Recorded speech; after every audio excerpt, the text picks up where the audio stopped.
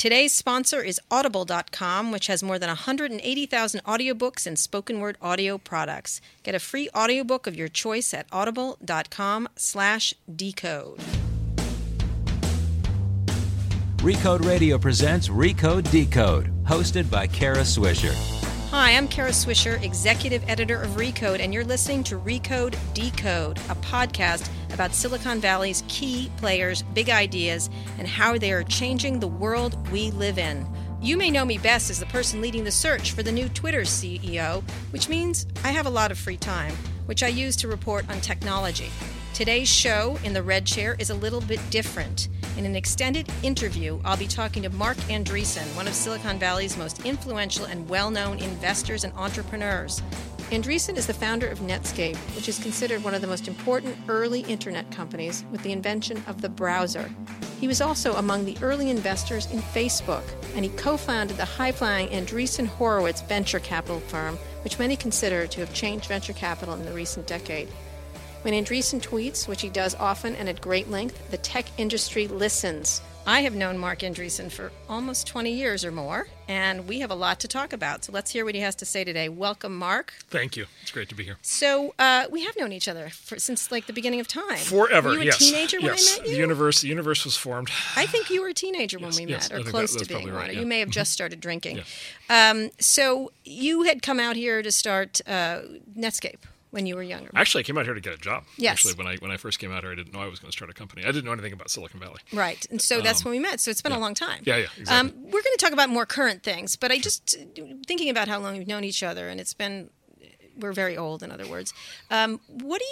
What has changed for you in terms of doing this? I mean, I've never been more excited about writing about tech and thinking about tech. Oh, it is just so the big thing is that when I first came out here, I thought I had missed all the excitement. Mm-hmm. I thought that the PC had happened, and I thought that was it, and I thought that we were just going to play cleanup after the PC. Right. And then the internet supernova happened, and it's still expanding, and this new universe has opened up, and so it's just the opportunities for this industry are just so much bigger than they used to be. And to me, it was actually a big. I think everybody kind of takes that for granted. For me, it was actually a very big shock. And then I think about this. We see kids coming here, in their early 20s, and every now and then they'll say, boy, I wish I had been here in the old days when all the interesting stuff was happening. And I basically think they're all going to be sitting in these chairs 20 years from now saying the same thing. They're going to be saying, oh, it was so crude and primitive back then. Right. What are we going to be doing? It's going to be so much more sophisticated. What are we going to do? We're going to be listening to the podcast on the telepathic implant in the back of our necks. All right. So talk a little about the landscape right now. And we'll talk about the economy. I want to talk about what's next. I want to talk about, you just had a baby. Yeah. I want to talk about screens and how you're thinking about that as a parent. I want to talk about the elections, stuff like that. But let's start on how you look at the landscape now. How long has Andreessen Horowitz been? So we created the firm March of 2009, right? Which was the month of the low of the stock market after the financial and here we are again. Crisis, and here we are again. Yeah. Well, we'll see. So, six years, a little over 6 years. What do you think the landscape is like? How do you look at the landscape right now? Well, so it's clearly a lot more enthusiastic than it was when we started the firm. So, so basically, I think about. Is that a euphemism for enthusiastic? Meaning enthusiastic in all possible respects, right. in all possible, very carefully chosen words. So look, I think the last 15 years, the psychology of this stuff is, I think, so important, so central. So just, as you well know, after 2000, by 2003, 2004, the conventional wisdom was tech is just dead. Like, internet's dead. Big companies are relieved. Like, people aren't going to have to worry about any of this new stuff. It's over. 05, 06, so 07, things started to look, life started to come back, and you started to have new companies. Facebook started to take off. Google got, big and established. And then the financial crisis hit. And then once again, it immediately shifted to, oh my God, it's all dead. It's all over. Mm-hmm. And then to kind of everybody's great relief, in 09, it was like, oh, it's actually not dead. Like, it's actually going to be okay. And then over the last 6 years, along with economic recovery in the U.S., there's been a huge surge in tech investing, tech, I think, progress, tech, companies getting built. And so, the last 5 or 6 years have been a fantastic run. Like, generally for the industry, things have gone very well. The amount of money coming in has clearly ramped up. We think some spectacular new companies are getting built. And when you say enthusiastic on the negative side, do you feel like your firm's been super aggressive and has changed the venture landscape? I think you could argue that you've sort of upped the game for everybody here. It was a little more sleepy here. It's still sleepy on Sand Hill Road, but it's you've sort of upped the game and the competition? Well, I think we're representative. So venture capital, there have been a lot of great venture capital. We've been lucky as an industry to have great venture capitalists, and I've worked with a lot of some of the great ones. And so like there's a lot to like about venture capital. I do think it is fair to say that the Valley had gotten in a pattern where it was sort of the same venture capital firms year in and year out, and so the kind of innovation that came to every other sector of tech had not come to venture capital. And so I think we're representative of a surge of creation and entrepreneurship and venture capital. I think we're representative of that. I think YC is another example of that. I think DST 5 years ago is another example of that. You see a number of new firms now. The rise of the professionalized seed investor has been a very, very big change. And so it feels like, for sure, there's more dynamism in the investing side than there has been. And I think net, I think it's been quite healthy. So let's talk about the market, because the discrepancy between public and private markets is happening right now. We're seeing a little bit of a stock hiccup, maybe. We'll see if it's more than that. How do you look at this economy right now? What's happening in the stock market? Yeah. So first of all, I think it's very difficult in the Valley. We like to, we focus on private companies primarily. We have a bunch of public companies in the Valley, but in VC and startups, we focus on private companies. That you used to take public. That was the natural. They used to go public. In fact, when I got here, it was very common when you hit $30 million in revenue is when you started drafting your S1, right? And so which is radically different than what people do today. So I think we have this the cynical view in the Valley right now is the private valuations are running higher than public valuations, and therefore that must be a bad sign. Which they are. In many cases they are. I think you have to actually look, though, you have to look with equal sort of importance and scrutiny. You have to look at what's happening in the public market in addition to what's happening in the private market. And the reality is, and you just referenced this, the public market is changing a lot, and it's much, much different than when you and I were coming up. And I think the big thing that's happened is the public market has gotten incredibly risk averse. The investors have gotten incredibly risk averse, and as a consequence of that, the CEOs have gotten incredibly risk averse. And so what I think has happened is I think the time frame over which public companies plan and invest has shrunk to as short a period of time. Their time horizon has shrunk to as short a period as I've ever seen in my life. The financial indicator on that is that this year alone, the top 500 companies in the U.S. stock market, the S&P 500, will return more than $1 trillion of cash in the form of buybacks and dividends. Buybacks and dividends. Which has become very popular among tech companies, which seems rather antiquated. Exactly. Well, and it raises this question of is it really the case that these companies can't make new investments? Is it really the case that they've completely run out of new ideas? Is it really the case that there can't possibly be anything interesting to buy? So have they just completely petered out of any level of sort of life force or enthusiasm or ideas or energy? Or alternately, have their investors forced them into this situation? And I think it's actually much more the latter, which is investors have gotten very risk you see a lot of companies. Yahoo was sort of forced into doing. And I would say that the activist investors play an incredibly central role, but they are only the tip of the spear on this topic, because right behind the activists are all the other institutions, the big ones, right, including all the big mutual funds, big hedge funds, big index funds. They come in right behind the activist, and they are prone to support the activist, and that's a big change from 10 years ago. That wasn't the case, and today that's the case. So now they turn around. Even companies like Microsoft and companies like Qualcomm and even Procter & Gamble and now American Express, the bluest of blue chip American companies are now under real pressure from their investors to not make investments in the future. And so what's happened, I think, is a very straightforward. There's a very straightforward explanation for a lot of what's happening, which is a huge amount of money coming out of the public market. And then the irony is those same investors, the same mutual funds and hedge funds, are coming into the private side. And what they're telling the private companies is, don't worry about the near term, only think about the long term. Right. So they're putting overly enthusiastic, and I whack the microphone. They're saying invest in, to the private guys. They say invest in long term. Have a 10-year perspective. Have a 20-year perspective. Think like Jeff Bezos. Why don't they want the public companies to do this? So there are two schools of thought. There's the Andreessenian school of thought. All right. We debate there's this a school of thought called Andreessenian. There's the Andreessenian school of thought, which is its irrationality. All right. So they're just crazy. They're crazy, and they're crazy as a result of having gone through the 2000 equity crash and the 2008 credit crisis, and they're just risk averse. And you can't see the losses in the other companies. What's that? Sorry. You can't see the losses in the private companies. Oh yeah, well that's part of it. But just to focus just on the public side for a second, it's just that they're just they just don't want to take any chances on anything. They just don't want to take chances. They just want the money in the near term, and so it's a rationality. And if you believe that theory, then this is an extreme, and it will swing back to normalcy over the next 5 or 10 years. Caused by what? Caused by just people calming down again, right? Just not being so paranoid and being so upset all the time. Right. Just animal spirits, kind of the economic concept. The Dixonian theory, my partner Chris Dixon, the Dixonian theory is that it's rational, which is for whatever set of reason, public companies are now being run by people who are fundamentally conservative and risk averse, and being run by management teams that actually don't have a vision of the future for the most part, don't have new ideas, and are. So let's go through that. Apple. Well, so Apple's a very interesting. So I mean, Apple, is obviously doing incredibly well. The big investor debate on Apple is the obvious debate, which is, Apple has run the experiment of having Steve Jobs first time and then not having him, and then getting him, back the second time, and now, unfortunately, tragically, not having him. Last time that didn't go well. This time there are lots of arguments that Tim Cook is going to be, order of magnitude better than the previous professional CEO, from 20 years ago, and is going to continue the results of the company are so strong that they're, strongly indicative that Tim is doing a very good job.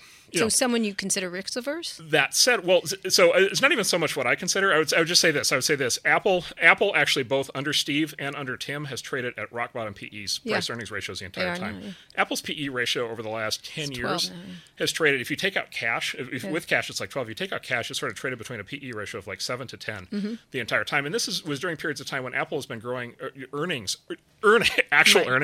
as much as 70% a year, right? So Apple, like one way of interpreting what's happened to Apple's been trading like at a 10th the valuation that it probably should be trading at over this entire time, just on a pure finance standpoint. And to me, that's an expression. It's an expression of risk aversion, and just the fear that Apple investors have that the company's going to, I guess, fall off a cliff at any moment. With any product. This is the next product cycle. They whiff one product cycle and they're dead again. But I don't even think that is even a concern about Apple. I think that's just indicative of the broader environment. So, and I think that Apple's Microsoft. If it's happening to Apple, it's happening to everybody else. All right. So Microsoft. Well, Microsoft is back to the same question. Like it's back to so the good news, new CEO, and certainly a new level of energy at the company. Absolutely. And a willingness to go after the sacred cows and make decisions. But it's the same thing. Microsoft's PE is really low. Right. Microsoft's PE is at generational lows. The company makes spins off more cash than ever, but investors are clearly just objectively, investors are looking at it and saying it's never going to grow again. So what about companies like Facebook and Twitter? Twitter's a totally different story. So Facebook and Twitter are different stories, and I'm not going to say much on Facebook because I'm involved. But what I would say is I think you put Facebook and Google in special category of founder-controlled companies that have performed very well, and so the founders are in control. The founders are in control, so they have license to do whatever they want. Or what they think is in the best interest of the company over the long run. And then Amazon is the other company you'd put in that category, and it's really remarkable that Jeff has gotten in a position where he has the same level of de facto control as Larry or Mark without actually having voting control. Right. And that's the consequence of 20 years of amazing performance. Yeah. Every other large cap tech company, though, is not in that. The rest of them are all much more subject to this level of Wall Street pressure. I see. Interesting. Again, so what happens with the private? So the private, what's the Andreessenian theory on private companies? Well, the theory, actually, the Dixonian theory matches the Andreessenian theory in this case. It's a lot of what we're doing at the firm is, as a consequence, there's capital flight from the public market into the private market, and as a consequence of that, there's talent flight, right? And so basically every day that goes by, more money gets pulled out of the public market, put into the private market, and every day that goes by, more of the young, aggressive, up-and-coming talent that would otherwise be going to the big public companies is going into the private companies. The most striking example of this, we recently announced a new CFO for Airbnb, like absolutely spectacular individual, and his previous job, CFO, Blackstone, right, which is the largest single owner of real estate in the U.S., and literally has voted with his feet and moved to San Francisco, and is running Airbnb, and he's representative of a much broader surge of talent, from east to west. And from public to private. Despite all this investment and these talent coming in, are you worried? I mean, some people think you and Bill Gurley are the ones that have created the hubbub, and now you're saying, oh, be careful. I mean, Bill certainly is. Now it's trouble. So you sort of lit the fire. I shouldn't say that in California. And then now you're like, I can't believe it's burning. Yeah, so that criticism, I think, comes mostly from people who never believed there was any reality to this all along. And so, as you're well aware, they're just waiting for there are a large contingent of people who think that this has been all... Can I swear on the podcast? Yes, please do. There's a large contingent of people who have been basically convinced. Basically, there are a large contingent of people who've never recovered from the 2000 crash psychologically, in my view. They're what the economists call depression babies, right? Investors who went through the 1920s and lost money in 1929 never came back into the stock market. And in fact, the next stock market bubble in the U.S. wasn't for another 40 years, right? As a consequence of the fact that literally people just stayed out of the market. And so I think a lot of people, and I would put a lot of investors in this. By the way, I went through this. One of the reasons I think about this a lot is because I try to fight these instincts in myself, because I have all the same scar tissue from the 2000 crash. Right. Well, just the general 2000 crash. Right. Okay. Just everything made you wary. Everything going to shit. Yeah. It's very easy. You go through something that traumatizing, and you're just reflexively defensive for the rest of your life, and you're just like, it's like, I'm never going to get fooled again. Like I got suckered the last time, I'm not going to get suckered in this time. And so there's been this just consistent theme of people basically since the minute tech started showing signs of life, basically saying, "Oh no, it's a mirage. It's not actually real. It's bullshit." Well, people started calling bubble in 2004. They did. They like to call bubble, but when you do start 2004, to see... just to go back, 2004, there were 2 acquisitions, Delicious and Flickr, that each sold to Yahoo for $25 million each, and people said, "Aha, it's a new bubble." Right. And so there's just this very strong inclination to just kind of write the entire thing off and just be cynical about it. Are there any worries you have though when you get at these valuations? I would say you get a valuation of Uber, which you're not in. You're in their competitor. Yeah. These numbers are enormous. Yeah, when does it crack? Well, but so are the businesses. I mean, so what I would say is so just to kind of complete the thought. What I would say is, first of all, I think there's actually an overfocus in valuation. And the reason there's an overfocus, the numbers are just big and they just have these big headline-grabbing numbers. But what you don't actually see when you see the valuations, and you know this because you try to sniff this stuff out, by definition, these are private companies, and so their financials only ever, occasionally they leak. Yes. But generally recently they have been. Recently they have been. Yeah. But it's really hard to actually draw a read. Like, it's hard for us to figure out what these companies are worth, and we have complete transparency into their financials. How somebody on the outside who doesn't have access to their financials is able to draw a judgment on valuations, I have no idea how they can actually do it and be serious about it. And so to me, it's a question of substance. It's not a question of like the headline numbers or what people think. It's a question of substance, which are these good businesses or not? Are these? What do you look for right now? What is the most important thing when you say are these good? What are the? Well, it depends on the model. Right. If you're looking at marketplace businesses, if you're looking at companies like Uber and Lyft and Airbnb, you're looking for the network effect. There's sort of it's the eBay model kind of played out in different markets. So you're looking for the network effect. You're looking for liquidity. So you're looking for supply to come online. You're looking for demand to come online, and you're looking for the flywheel. And then you look at the internal margins of the business. You look like, for example, for ride sharing, you look at the margin on a per ride basis and then on a per car per driver basis, right? And basically, if what you see is you're making more and more money over time as you add rides and as you add drivers, then the business is going to be very profitable in the out years. And then you look at market size, which is how high is up, and if the market size is big, the company can grow a lot. And if you believe all that, then it makes sense to invest a lot of money to get the flywheel even bigger because you'll get the payout in the out years. And that seems to be what's happening in those businesses. We were, Airbnb's wanted, right. Directly, we're in Pinterest. We're deeply involved in. Well, Pinterest is a different category. Yeah. But like for the marketplace businesses, like there's an Airbnb's, the Ubers. There's a flywheel playbook. Right. And I think it's working really well. I mean, I don't think it's an accident that Uber's raised money very successfully on the basis of real numbers. Airbnb's raising money on the basis of real numbers. Do you wish you had made that investment in I'm Uber not now? going to. We love Lyft. We love Lyft. Okay. We're excited. Lyft is doing very well. Talk a little bit about. I want to get into other issues, more topical issues like today's. The social media thing around the terrible shooting, because you've been one of the big pushers. We'll get to that in a second. But so where do you look for the economy to be, and what interests you next? So my personal view is which doesn't mean that much, but my personal view is that the U.S. economy is we're still slogging our way out of a credit crisis. There's this great book, the economists Ken Rogoff and Carmen Reinhart wrote this great book called "This Time Is Different," which is a great title. And they went through 800 years of financial crises, and they looked at the recovery periods. And when you have a credit crisis like you have in 2000, they just document over and over again the economic recovery out of a credit crash, which is what we had in 2008. It's a 6, 7, 8 year process, and the U.S. economy has tracked that almost exactly like they described in the book. And so I think we're just digging our way out. And if you look at all the economic indicators in the U.S., if you look at unemployment, if you go through you look at housing, you look at all these things, there are all these V-curve charts that basically the economy crashed in 2008 and 2009 and basically has just been in basically slow, protracted, extended recovery ever since. Unemployment's now back towards, in the 5% range. Right. Wage growth is starting now to pick up in a zero inflation environment. So you'd be called bullish. Yeah, so generally speaking, like the U.S., like if you described a scenario for the U.S., and said, as preconditions, you said we want to have low inflation, we want to have low interest rates, we want to have cheap commodities as inputs into everything that we make. We want to have, relatively low inflation. We want to have, we want to have a high level of education, a high and rising level of education. Like these are all the things. But they're not unlinked to the rest of the global economy. So now you have China freaking everyone else. Greece did for a while. Yeah. Oil prices, these are all... Oh, no, so oil prices are a plus. So oil prices are an unambiguous plus. Right. This is sort of the thing. Oil prices spike, it's terrible for the U.S. Oil prices fall, it's terrible for the U.S. No, it's actually... No, it's good for the U.S. It's good for the U.S. when oil prices fall. Yeah. Like, even though our energy sector gets hit... Even on a political level, it's good for everybody else. Yeah. Like, it's good for all the other industries, all consumers, by definition. Yeah, I mean, look, the big, and this is what I think. There's kind of two big explanations for the stock market behavior in the last week or two. One is, to the extent that China's growth is slowing, and to the extent that there's a sort of contagion effect where that causes other interlinked economies to slow, it just because supply and demand for all kinds of things starts to slow down, then that will hit us to some level. I don't see any reason to believe it's an Armageddon situation. Right. Like imports are important, but like imports or exports, they're actually not that big as a percentage of total U.S. economic activity. Like they're kind of overrated as a component activity.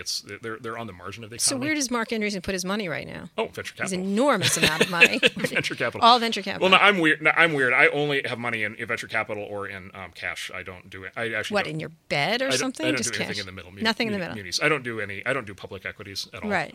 Why is that? Currencies. Just because we take so much risk on the venture side that I just you want a pile of cash. I anchor it with cash. Yeah. It's a barbell. It's a Do you swim in it barbell and stuff like that? portfolio. No. Okay.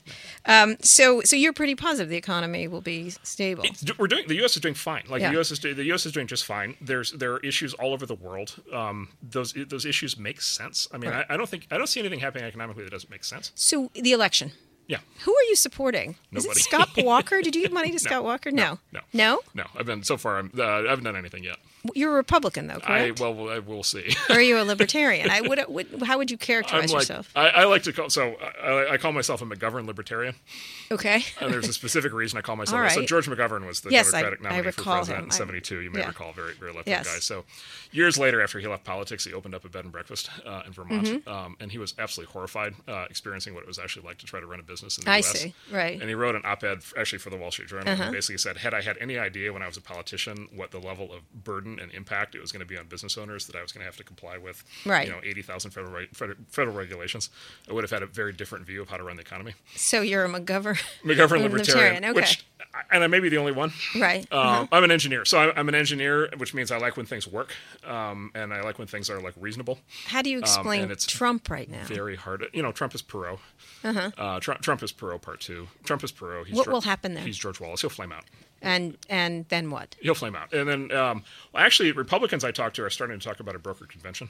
Really? Yeah. Well, so the big thing is actually the Trump surge is I mean, it's a surprise, but every expectation is he'll flame out. The thing that the pros are all talking about is Jeb is really underwhelming.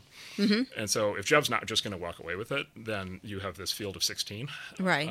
And you have a broker convention, and it's been decades since we've had a broker convention. Do you want to get... I'm starting to wonder if we'll have two broker conventions. Oh, really? Interesting. Yeah. I don't think so. Well, Hillary's not like... She will shut it down. Yeah. That's my feeling. I think she will shut it down. We will see about that. Yeah, but do you think a lot about politicians? Do you? I mean, just as sort of a sport.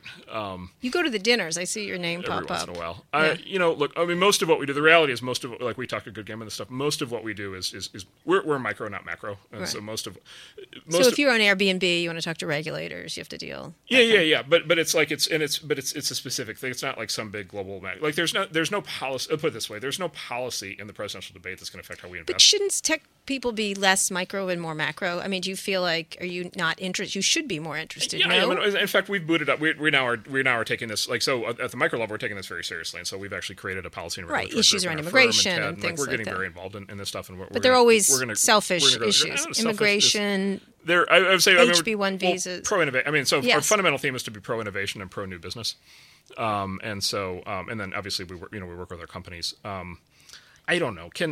There's always a question. The politicians come to town, and the pitch is always, "Oh, we want to hear what you think," and the reality is, we want the check. And so Right. there's always a question of these things of who's playing who. Do you want to give them checks? Do you ever feel like no? I do. I mean, when there's politicians I like and respect, I certainly do. Mm-hmm. I just haven't I haven't found my presidential guy yet. Do you imagine are you more involved in California or state and local? I don't know. Open. All right. Okay. Option So value. so Trump will flame out. That's interesting. So let's talk a little bit about trends right now. Sure. Let's talk today's thing. The social media is getting beat up because of this issue. They can't stop this morphing of the shooter in Virginia, who then broadcast, which I can't believe it hasn't happened before. Even though I can't believe I'm saying that, but it's really it's sort of a perversion of social media. Yeah. Kind of like Network. You're feeling like you're watching the movie Network in real life. Yeah. How do you look at what's happening in social media? Since you've been an early investor, someone who's been a big proponent of it, Right. how do you look at that trend, where it's going? I think it reflects people, and I mean, like, obviously, what happened today was a tragedy, and like, as far as I can tell, I haven't tracked it carefully, but minute to minute. But I gather the companies are trying very hard. They're trying. To It's like. Yeah, well, I guess the counterpoint on this, so you turn on the nightly, you turn on the TV, the normal like local news in any city in the U.S., and they're always leading with murders and stabbing and arson, and like it's just litany of just it's the old motto in news, right? If it bleeds, it leads. Like the news business has always been built on this kind of thing, and so it's not new that people are interested in violence and tragedy. I mean, it's like people can't get it, but it becomes different in a social sense. No. It's different. Because everyone can broadcast. It's themselves. the same. I guess it's people. Like I said, that's what I'm getting at. Like it's people. It's the same impulse in people that caused them to consume it when it was being mass broadcast. It is now the same impulse that's causing people to want to share it. It's people. And so my view is, if you're a company in this, if you're a company in this space, my view is you try to be responsible, right? And so you try to be sensitive to victims. You try to be sensitive to community standards. You try to be sensitive in these things, and you try to do the right thing. By the way, every time you do try to shut down this kind of thing, you of course get accused of the other sin, right? Of violating freedom of speech, right? And so there's always some balance on these things, right? Where you have to figure out the right balance. But yeah, I don't think there's any question in this kind of case. You want to edit it out in the same way that you would not want to show it. Where is social media going? But there's no question people don't want to discuss it. Like people, these are and they will, and they have people, these tools. Yeah. So where is social media headed? It's just becoming just incredibly central in our lives. Like it's becoming a central thing in our lives, and it's becoming a reflection of our lives. And I guess that's the thing, is it's the people, like almost to an extreme, precisely because it's social media. Like it's going to be an exact reflection of humanity. And you're very active. I guess what I would say is, like, anything we don't like in social media is highly likely to be something that we don't like in humanity. Right. And it's fair enough to not like things in humanity, but social media, I don't believe social media is creating new, tweets don't kill people. People kill instincts. Yes, that exactly. kind of thing. So you're very active in social media. You're on the board of Facebook. Yeah. You use Facebook not as much as you use Twitter. No, I use it a lot, but I use it privately. I use it differently. Right. Yeah. So why you're one of the few that uses it a lot? It's really interesting. Some people do, but you're one of the more active users. Why is that? What's with the tweet storms? It started about 2 years ago, right? Yeah. January. Well, so before that, I blogged, and so for me, it's a continuation of blogging. Right. So I blogged intensively for about 2 years. Yes, and then you did. And then we got busy starting the firm. It turns out starting a new venture capital firm is a time-intensive activity. Yeah. Much like starting a new media company. Yes, indeed. And so I ran out of time, and then when I popped my head up again and I had time to publish again, to write and publish, I decided to do it in the other. What was the invention of the tweet storm? What are you trying to do there? Oh, what are you sitting somewhere? Are you with Rupert Murdoch? What's happening? Why would I limit myself to 140 characters? I know. You just started doing it? That just seems so constraining. Yeah. Yeah. And what's your longest? Well, I mean, my basic view is they should just give me an exemption and let me have 1,400 character tweets. Really? You think that's going to happen? So far, my lobbying has not. Yeah. Okay. Yeah. So I was working on Dick on that one for years. I'm going to have to, whoever the new person is. Who is the new CEO? I don't know. Are you still an investor in Twitter? No. What do you like about it? Because you really very comfortable in the medium. Oh, well, there's two things. One is on the consumption side. It is remarkable, and this is true of Facebook as well. It's remarkable. I mean, it's humanity, and including in humanity, there are really, really smart people, and there are a lot of smart people on Twitter. Twitter, and just like Facebook, if you construct your follow list properly, it really is magical. And so for me, it's become a primary form of news and information. What's going to happen to Twitter in a really wonderful way? That's very dependent on the. I mean, I assume it's going to do very well. It's extremely dependent on the selection of the CEO. What's been the problem there, if you had to look at it as an investor? Well, problem with Twitter is a very interesting kind of concept, because my sort of reflexive position on this is anybody who thinks Twitter has been poorly run should go start a company and have 300 million users and $2 billion in revenue in less than 10 years. And once they go do that, they can come back and critique Twitter. So that's kind of my reflexive, kind of response. So all you shut up. It's just like there's a level of critique of it that's just a little bit over the top, given how much they've accomplished, and they've done amazing things. Like it's so much. It's obvious, right? It's so much more successful than 100,000 other attempts to do the same thing, right? And so they've done. There's real magic there. Look, at the same time, it's just an objective statement that user growth has slowed, and so it's just an objective statement that they haven't tapped into the same. Quote, air quotes, only 300 million users, right? Well, it's like, okay, 300 million users is. I think their crime is they're not Facebook, and they set themselves up. That may be, and so part of it has to do with expectations. And then part of it has to do with this kind of fundamental. I think the new CEO is going to have to look at, and I think they've actually, Jack has talked about this publicly. Is like, okay, is sort of this fundamental use case question of is it for the people who already use it, or is it for all the people who don't already use it? And I actually think you can make an argument on both sides of that. I think one could imagine a great CEO of Twitter coming in and saying, you know what, this is not for the entire world. This is for people who really want to be in the flow. and we want to make this a spectacular experience for the 300 million people who use it now. Right. And we can grow Which that. Some argue they haven't done. You could argue, like, if I guess you say even without grading them, you could just say if that was your only mission, you could focus on that, and you could do things on that you couldn't do if you had a broader agenda.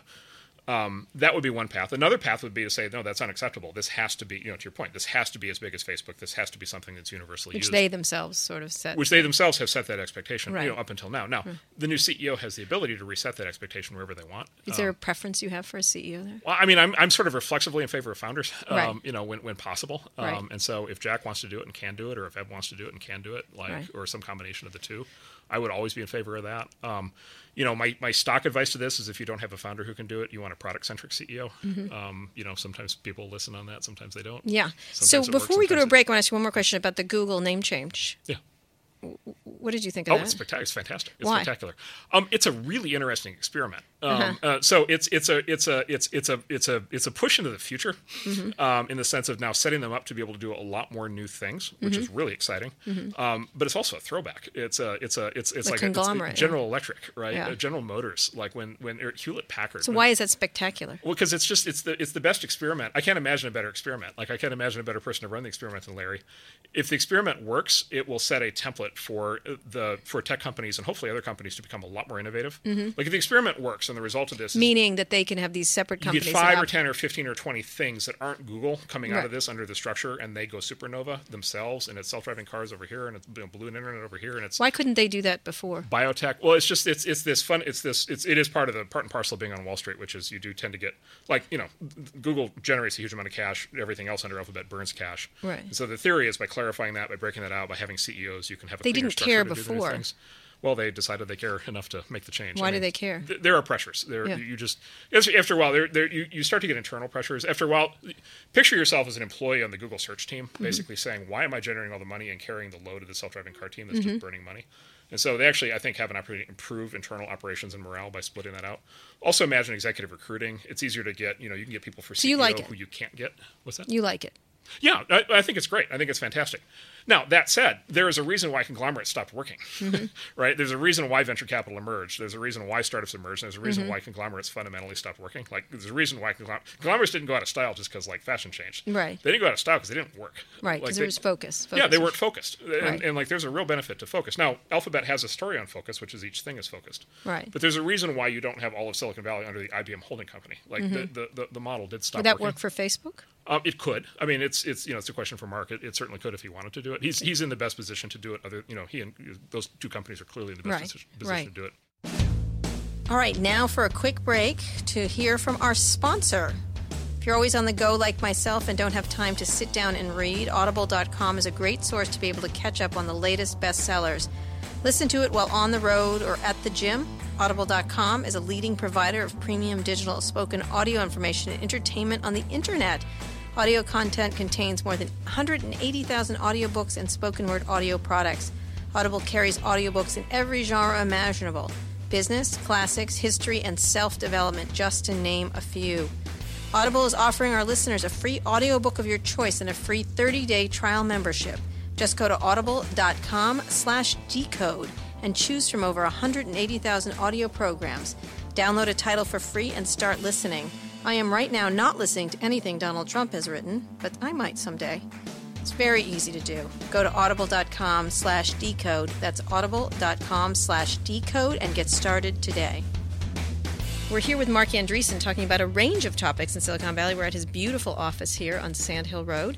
And he has become a venture capitalist. He was an entrepreneur before that. Mark, do you miss being an entrepreneur? Oh, yeah, for sure. Do you ever think of starting another company? No, not for I don't know, maybe decades from now. Why not? I did it. I started 3 companies. I've been involved. This is a startup in and of itself. This right. is sort of startup number 4. Right. Do you miss operational creativity like that? Yeah, you do. Well, I mean, look, I'm not saying you're not creative, but it's a different. I loved programming, and then I loved being an entrepreneur, and I love doing this. They're just different.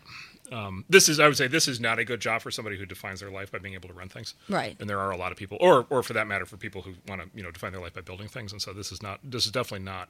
This job gets too sexed up. I think people get too high a view. Like it's a job like any other, and it has its high points and low points. So yeah, I do miss it, but at the same time, I love what would you work in if you were doing right now? Oh, so the way I think of it is if I were in college, or if I just mentally kind of went back to college, there would really be two areas that I would find most interesting. So one is intersection, this is just personal on my part, intersection of biology and computer science, I think is getting really interesting. Food in a fundamentally new way. Food is included in that. Food, bio, food, growing hearts. Everything, everything, all the sort of consequences from genomics, all the consequences from stem cell research, 3D printing. I mean, you read these articles, 3D printed organs, like it's just like, wow, like stuff is happening now. Quantified self, I think, is going to evolve in an incredibly important field. Companies like Theranos and we have this good company Ubiome, which is sequencing the biome, which is this whole it's a whole universe of health that's opening up. And so that's one area, and we're actually pushing ourselves harder into that as a consequence. And then the other is the intersection of I just absolutely fascinated the intersection of computer science and financial services. But you just hired a partner. Exactly right, Alex. And so I think that, I basically think like the two foundational technologies of human life at root, the things that have made the world a great place over time are language and money. And you forgot sex, Mark. We're going to talk about your baby soon. It's implicit in the statement. And so I just think there is a turn on financial technology and on what markets are going to be able to do in the world that's going to be linked to computer science. Beyond Bitcoin. Bitcoin is a big part of that. Cryptocurrency is a big part of that. But even just more generally, the ability to have prices on things, the ability to have markets for things, the ability to unlock equity that hasn't been unlocked, the ability to value things that haven't been valued. Insurance, everything. Yeah, I just did a home mortgage thing on some of these new, and it was fantastic. It was such a different experience. It was really interesting. And it's sort of as easy as ordering an Uber kind of thing, which was interesting. And most people in the world, most people in the world have not had access to any kind of modern financial service in their entire lives. And that's a real problem. Like we like to, there's a lot of cynicism around financial services, but like if you can't get access to credit, like it's a real problem. And so most of the people in the world have never had access to credit. And in a smartphone-enabled world, you could all of a sudden give credit to everybody. Well, you could probably add real estate in that because that's changed rather dramatically. But like there's a lot of, if you read the work of DeSoto, the economist DeSoto, like most of the world real estate hasn't been properly. Right. And a lot of it has just governance, but basically like the entire thesis of this economist who wrote this book about the origins of economic growth, and he basically says is the thing that will kill economic growth is if you can't assign value to land. And there are still quite a few countries in the world in which nobody actually owns the land, or the ownership is screwed up to the point where nobody can do anything from it, which means they can't borrow against it. If you can't borrow against it, then you can't modernize farming, you can't build manufacturing, you can't pay for schools. There's all these things you just can't do. And like we've long since solved that problem in the U.S., but there are very big countries in the world in which that is still a massive one of your primary interests in Bitcoin, for example, keeping stability. Do you, what would you like to have invented in the health space? What would you like to, if you could think of anything, if you could fund anything? I haven't, there's so much going on. Would you like a clone, Mark? Yeah, cloning would be ideal. Not for the rest of us. We would change your mind. Yes. all 10 of you. And then what else? I don't know. Sleep. I would. Not having sleep. Not having sleep would be absolutely spectacular. Really? Yeah, what are you, like a vampire? Yeah, exactly. Really? Seriously? I love being up in the middle of the night, and then I know that you text me sometimes with funny pictures and stuff like that. You would like not to sleep. Yeah. Exactly. You don't enjoy sleep. No, not even a little bit. Ah, interesting. Yeah. What about food?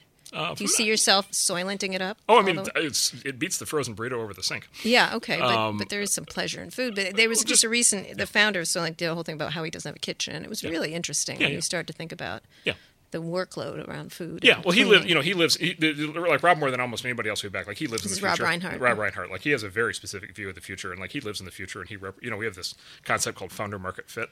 Right. So the complement to product market fit, and like Rob is founder market fit to like the nth degree, like right. Even beyond the other people we work with, and so he lives in that future.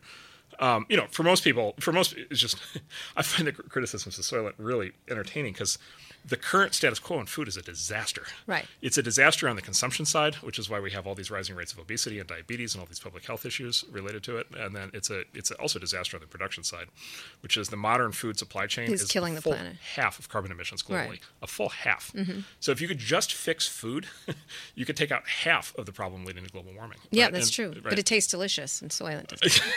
It tastes delicious. Some food tastes delicious. Yeah. I have a painting at home that says animals taste good. I'm sure it's just funny. I just like to bother everyone in San Francisco when they come to my house. I am a meatitarian. Yeah, a meatitarian? Yeah. And that's one of the Andreessen. Andreessonian. It's a key pillar of the Andreessonian platform. You and Chris Dixon is Thomas Jefferson, and Alexander Hamilton somehow doesn't work for me. But entirely via emoji. Yeah, emoji. Oh, nice. Very big and thoughtful. So content is another area you've put money into. Why? Well, so part of it, I mean, one is I love media, I love news, I love information. You always have. I swim in this, and I always have. And so it's something I've always been very enthusiastic about and studied a lot.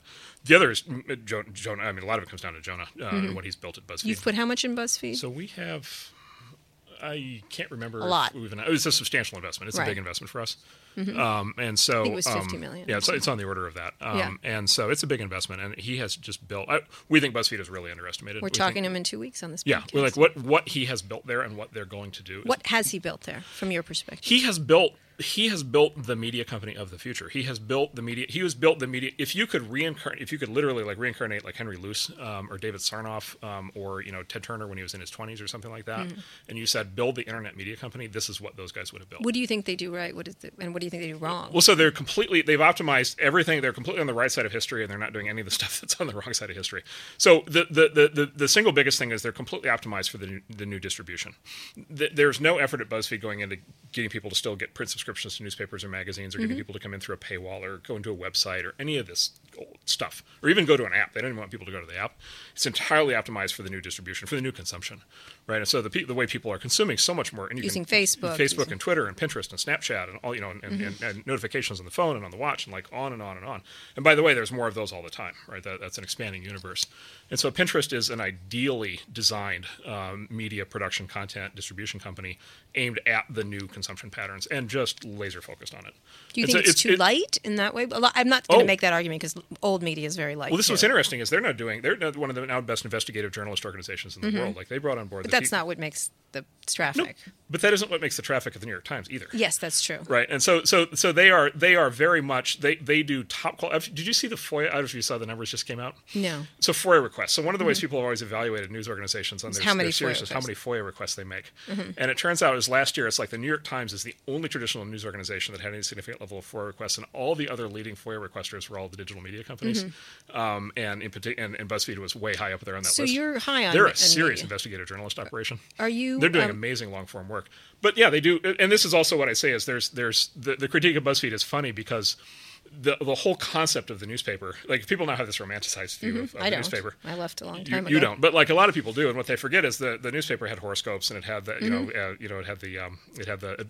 was the comics and Landers, and it had the comics, and it had the sports cores, and it had the classified ads, and it had the stock quotes, and it had the puzzles, and it had all that stuff, right? And so media has always been a blend of serious and fun, but because our lives are a blend of serious and fun. I mean, people don't want to just sit and be like. Well, old media journalists like to take themselves very seriously. Very, very seriously.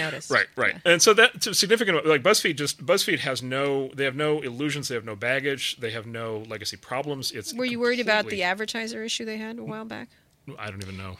They pulled stories because advertisers didn't like them. Not that that's never happened in an old newspaper. Oh, yeah. Still not a good practice. I'll take Jonah at his word, which is he's like they ran experiments. So they didn't just immediately spring on the model they ran experiments over time. And so like any organization, they evolved over time. I think they're genuinely taken Should there very be a seriously new now. Media organization that listens to advertisers a little more? So I don't think it's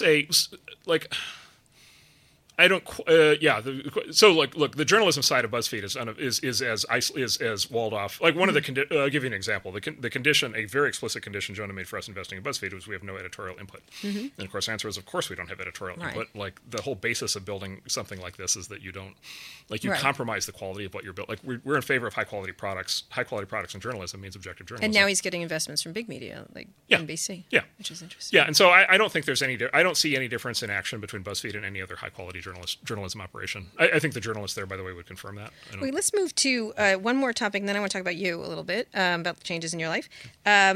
Diversity. Yeah. I bring it up all the time. Yeah. I'm like a broken record on this issue, but it's still the same. We had Erica Baker on today's podcast talking about, that was published today, talking about what happened after she published salary discrepancies at Google. Your firm does not have a woman partner. So, let me give you the numbers. All right, numbers. All right, yes, I love the numbers, Mark. We are about 110, 120 I'm people talking about in the firm. general part. So let me talk about the firm. Okay. Like it's not just the GP, so count. All right. I'll come back to that. So we're 54% women. Mm-hmm. So we're higher representation of women in the firm than there are like in the country. So we're 54% women, we're 18% African American Latino. We're 10% African American and Latino women, right? So we actually have more African American and Latino women than we do men, which I'm very proud of. What we don't have yet is a female or African American Latino general partner. What I would argue is that's not the actual problem. Right. Ben has talked about this. Yeah, that's not the actual problem. The people who are at the level in their career where they're at the level that we have for general partners, the world is their oyster. They have thousands of opportunities for what they can do. And our biggest problem recruiting them is they have too many other options. And we've made repeated attempts to bring people on board. And they can go do whatever they want. They can go run any company, they can go start any company, they can go be a VC anywhere they want. They have the world they have the world in hand. They can do anything. The thing that we're really trying to get at in terms of the internal operations of the firm is growing the next generation, is where we think we can have an impact. And I think we might have a unique opportunity to have an impact there because we're the only firm that I'm aware of that is a serious venture capital firm that does not have an internal promotion path to GP. We're designed to only have GPs come in from the outside, and I could go through in detail why that is. The side effect of that is every woman, African American, Latino, anybody from any group who comes through Andreessen Horowitz is going to go somewhere else. And so basically what I think we're doing is we're growing a crop of people who are going to be the next generation, Ben has argued, including the next generation of GPs at many other venture firms. Ben has argued that you shouldn't make that a criteria. But it seems that it turns out, like, when the Twitter board was all white men. All women. Yeah, that's a mathematical impossibility. So look, there is something happening there that is the game is fixed. Oh, I mean, I'll let them. I don't want to. But in general, it's all over Silicon Valley. I don't know. So we just split the HP. We're splitting HP. Both boards have extremely strong representation by women and by African Americans. Like, I don't think it's that. Like, at do you that level, think it's an important thing to do, even if it's symbolic, or do you think? Yeah. Why? Because I think it's important for everybody who can contribute to have a chance to contribute, right? And I think it makes sense to have people be able to have the opportunity to contribute. I think it makes sense for people to have the opportunity to learn. It goes back to I'm an engineer. It's not logical to not have access to the complete pool of talent. It doesn't make sense. It's cutting off opportunity. So how do you make that happen besides growing? You do it. I mean, why isn't what happens in Silicon Valley where it doesn't happen? Well, no, here's one of the most tolerant, fair-minded, supposedly fair-minded meritocracies, which they like to push. And it's still a reflection of an old-timey thing. So I think it's a work in. I think it's a work in process. It's something that has to be done. It doesn't happen instantaneously. Do you think it takes the time, men in charge are committed to this? I think the commitment level is growing very rapidly. I think it's really escalated in the last 5 years. When I talk to people about this, it's a very serious topic. What was super striking is when we were doing the stuff around the gay issues in Ohio, everyone came forward to talk to us, and when we were doing the Ellen Pao stuff, nobody wanted to say a word. No comment. No comment. Why? Well, there's too many on that one. There's just too many intersection points. There's too many relationships. There's too many. But even on a general topic, they didn't want it. Well, here's the other thing: is you get these flashpoint, and you get not talking about Ellen specifically, but just generally, you get these. No, I'm talking about the issue. Yeah, what happens is the flashpoint incident and the issue are not necessarily the same thing. Right. Sometimes they are, and sometimes they aren't. Sometimes they become symbolic. Sometimes the symbolism is accurate, and sometimes it's not. And sometimes, so it's a complicated topic. People have all kinds of there's all kinds of issues that come to bear on it. When that happened, what did you do here? Did that make venture capital nervous? Which part? The trial itself. I'll take a pass on that. Yeah. Okay, all right, okay. I don't want to speak poorly of anybody. Yeah. No, not poorly of anybody. But what did you think of as a firm? You can't talk about that topic. You can't talk about that. Why not? Because things went wrong. I mean, something went fundamentally wrong. Right. So you have to talk about the fact. Did you institute any changes in your firm because of it? We were like I would say like we're designed like we're just better designed for this. We designed explicitly for this, which is why we have the numbers that we have. I see. Interesting. And so I think we're quite well set up. All right, I'll leave you off of that. Are you? But you think it's it's going to get better? Oh yeah, for sure. Okay. Yeah, there's a lot of effort. I mean, look, the last non-Marc question, you just defended. Speaking of people, defended Amazon around that New York Times story. Yes. Why? And explain. So that one I feel strongly about. So let me start by saying the specific incidences that were described in the article are clearly terrible, right? And so there's no letting off the hook for those specific incidences. And that's and that's in the context of a big and important company, a company that has 150,000 employees. But those are important things. That said, the idea that those are part of a broader pattern is something that I have never seen, and I have some basis for being able to say that because I and we at the firm have interviewed and worked with literally hundreds of people who are either at Amazon now or have been at Amazon, and that kind of thing has never come up. So we not once have I ever. It's a tough place to work, though. It's a tough place. I'm going to come back to that. It's a tough place to work, but the specific these horror stories that were in there, and let's just assume they're all true.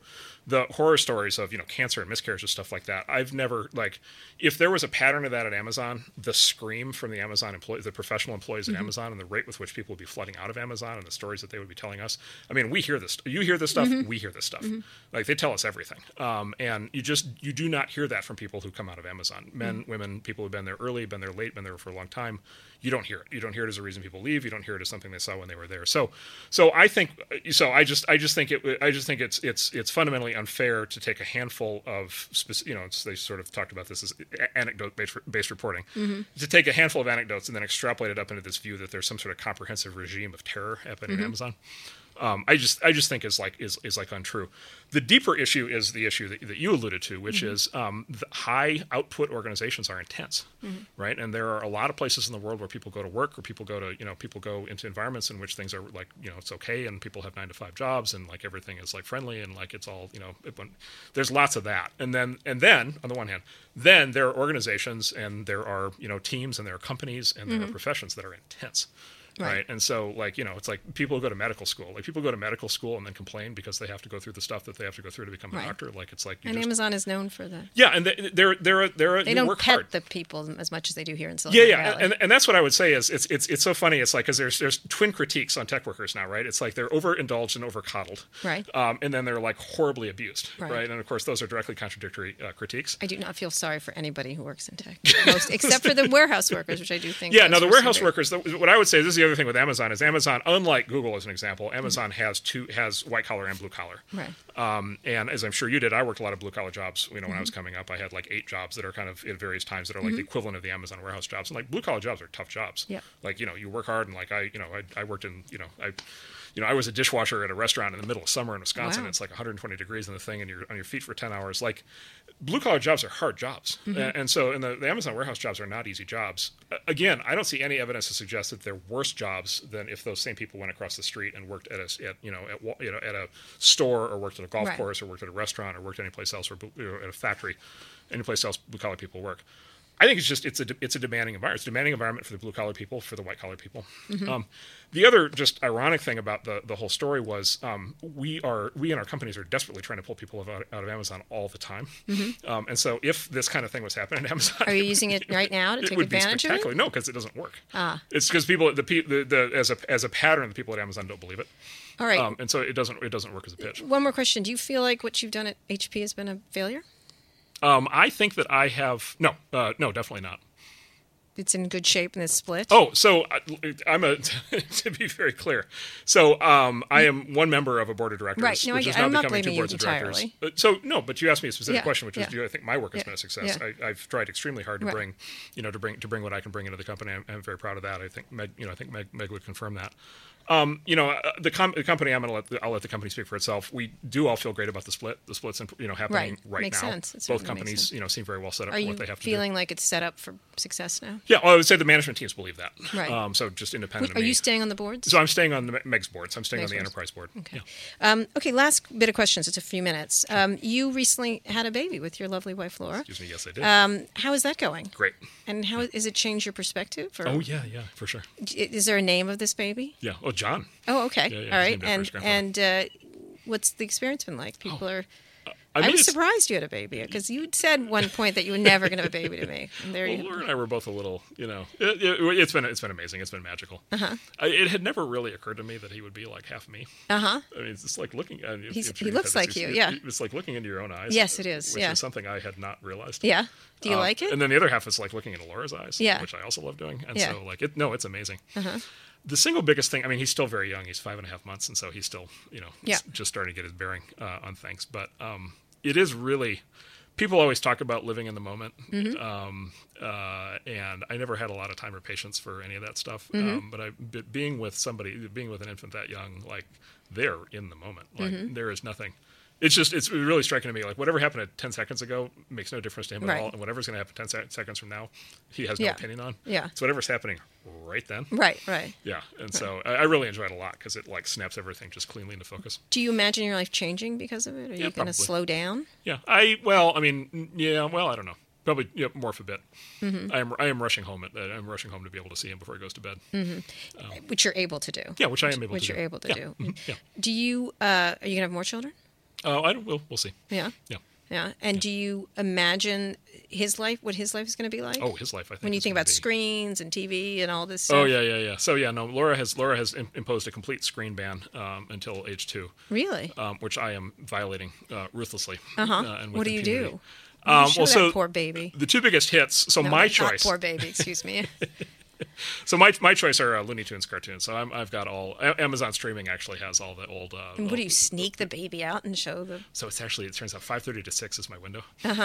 Because Laura's upstairs. Laura takes a bath before dinner, so she's taking a bath, and then he starts to get a little cranky right before dinner. Yeah. And so we pop on Bugs Bunny. Oh no. Oh yeah. She's gonna find out now, Mark. Yeah. No, she knows. Okay, She knows. And then the other thing I've discovered is YouTube has tons of videos of other babies. They do. And so other babies laughing, other babies dancing, babies playing I with recommend dogs. trucks. Trucks. Okay. Trucks. Okay. Yeah. There's a lot of truck videos, things like that. And so I can get him completely zoned in on that.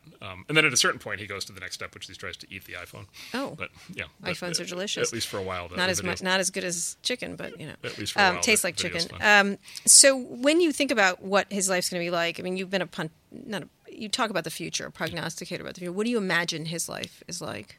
Well, I mean, the world. I mean, it's just he's going to be by the when he turns 20 and sort of enters the world as starts to enter the world as a fully educated person. It's going to be 2035. Like I think the world's going to be a much better place 20 years from now. Because the consequence of the enormous. So you're a Star Trekian. No, I'm coming at it from a different angle. Okay. The number of people in the world who are now going to be connected, and as a consequence of being connected, have access to everything from education, information, have access to markets, have access to media, have access to, be able to be more countries be more democratic. Like all these forces that are going to flow from connectivity are going to really kick in over the next 2 decades. And so the number of people it actually is kind of related back to the diversity topic. The number of people in the world who are going to be able to contribute is going to ramp up a lot from here. And what does that mean? Well, it means like a lot more economic growth, I think, than people are anticipating, which is going to make the world a better place. But the other is just a lot more creativity, like a lot more art, a lot more music, a lot more but also a lot more business, a lot more products, a lot more inventions. Although I hate to be like a difficult person, but a lot more people on a planet that's rapidly. So actually, no. So what happens actually? So we're all going to drink Soylent? No. So the correlation is as incomes rise, birth rates drop, and so in all the advanced economies now, populations are falling. And so if you want, it's now very, very settled sort of science on this is if you want lower birth rate, you need higher income levels. And so a consequence of rapidly growing incomes around the world, which is what I think we're going to have over that time frame, is going to be rapidly falling birth rates. So nobody gets born. We don't replace ourselves. Well, at some point, I mean, if you look at Japan, I would say Japan, and then now Europe this is now kicking in Europe. There are a bunch of countries in Europe that are depopulating. And in fact, ex-immigration, that would be happening in the U.S. And in fact, this goes back to this is where one of the ways Trump is 100% wrong, but it's like a huge boost to the U.S. that we have the level of immigration that we have. Right. Trump is wrong about a lot of things. He's wrong on a lot of things, but in this one, he's really wrong, which is illegal. Undocumented immigration turns out to be a huge asset to the American economy because it keeps the working age low because the birth rate is higher. But without that level of immigration, both documented and undocumented, we would have falling population, which is a very bad place to get into because you basically just end up with all old people. So last question, what are you worried about then? You have a very positivity look. Oh, so the world is wired. The world wants to grow. The world wants to. The world wants to grow. The world wants to become more democratic. The world wants to become more open. The world wants to have information spread. The world wants people to be able to participate in capitalism. These are very powerful forces, and they are all making progress. But there are enemies to every single one of these things. There are a lot of governments that are not in favor of everything I just said. There are a lot of politicians who have agendas. Can get elected on the basis of outrage and backlash. There are things that can go wrong all the time. There's any series of potential crises. But the world definitely wants to improve, and the world is definitely improving. So when you were inventing the browser with with the team of people that did it, is there anything you wish you had done differently? Oh, tons, yeah. We've got one thing. Long lists. And we'll end on that. I mean, there are so many things that had we known how the internet was going to be used, there's so many things we would have built in. I mean, we would have built, as an example, maybe we wouldn't even have internet advertising right now because we would have built in payments right up front. Right. Maybe everybody on the web would just automatically be participating in commerce. We could have built in social networking up front. We could have made it a collaborative experience. Right. That it's only now starting to become. Right. There's an endless list of those things, and those all would have had ripple effects on all the different use cases. Back then, did you think it was going to become this? No. Were you? No. No, and in fact, as we tell our founders about this, and in fact, at the time there was a wall of negativity, right? It was so contrary to the conventional wisdom at the time among so many people, right. And it was so contrary to what all the big companies said. And software's still eating the world. Absolutely. Is it done yet? No. No. It's actually a big thing. Benedict and I debate because he thinks it'll fade into the background, and I think it's just going to come more into the foreground. It'll become more central, not less central. Marc Andreessen, thanks for a great conversation. This has been Recode Decode with Kara Swisher. Thanks for tuning in. We'll be back next week with more, including an interview with LinkedIn CEO Jeff Weiner. This has been Recode Decode, hosted by Kara Swisher. For more hard-hitting interviews with insiders from the worlds of tech, media, and politics, subscribe to Recode Replay on iTunes. Featuring candid conversations with leading voices like Snapchat CEO Evan Spiegel, Uber founder Travis Kalanick, reality star Kim Kardashian, Shark Tank host Mark Cuban, and presidential candidate Hillary Clinton, President Obama, and more. They're all on Recode Replay. Thanks for tuning in.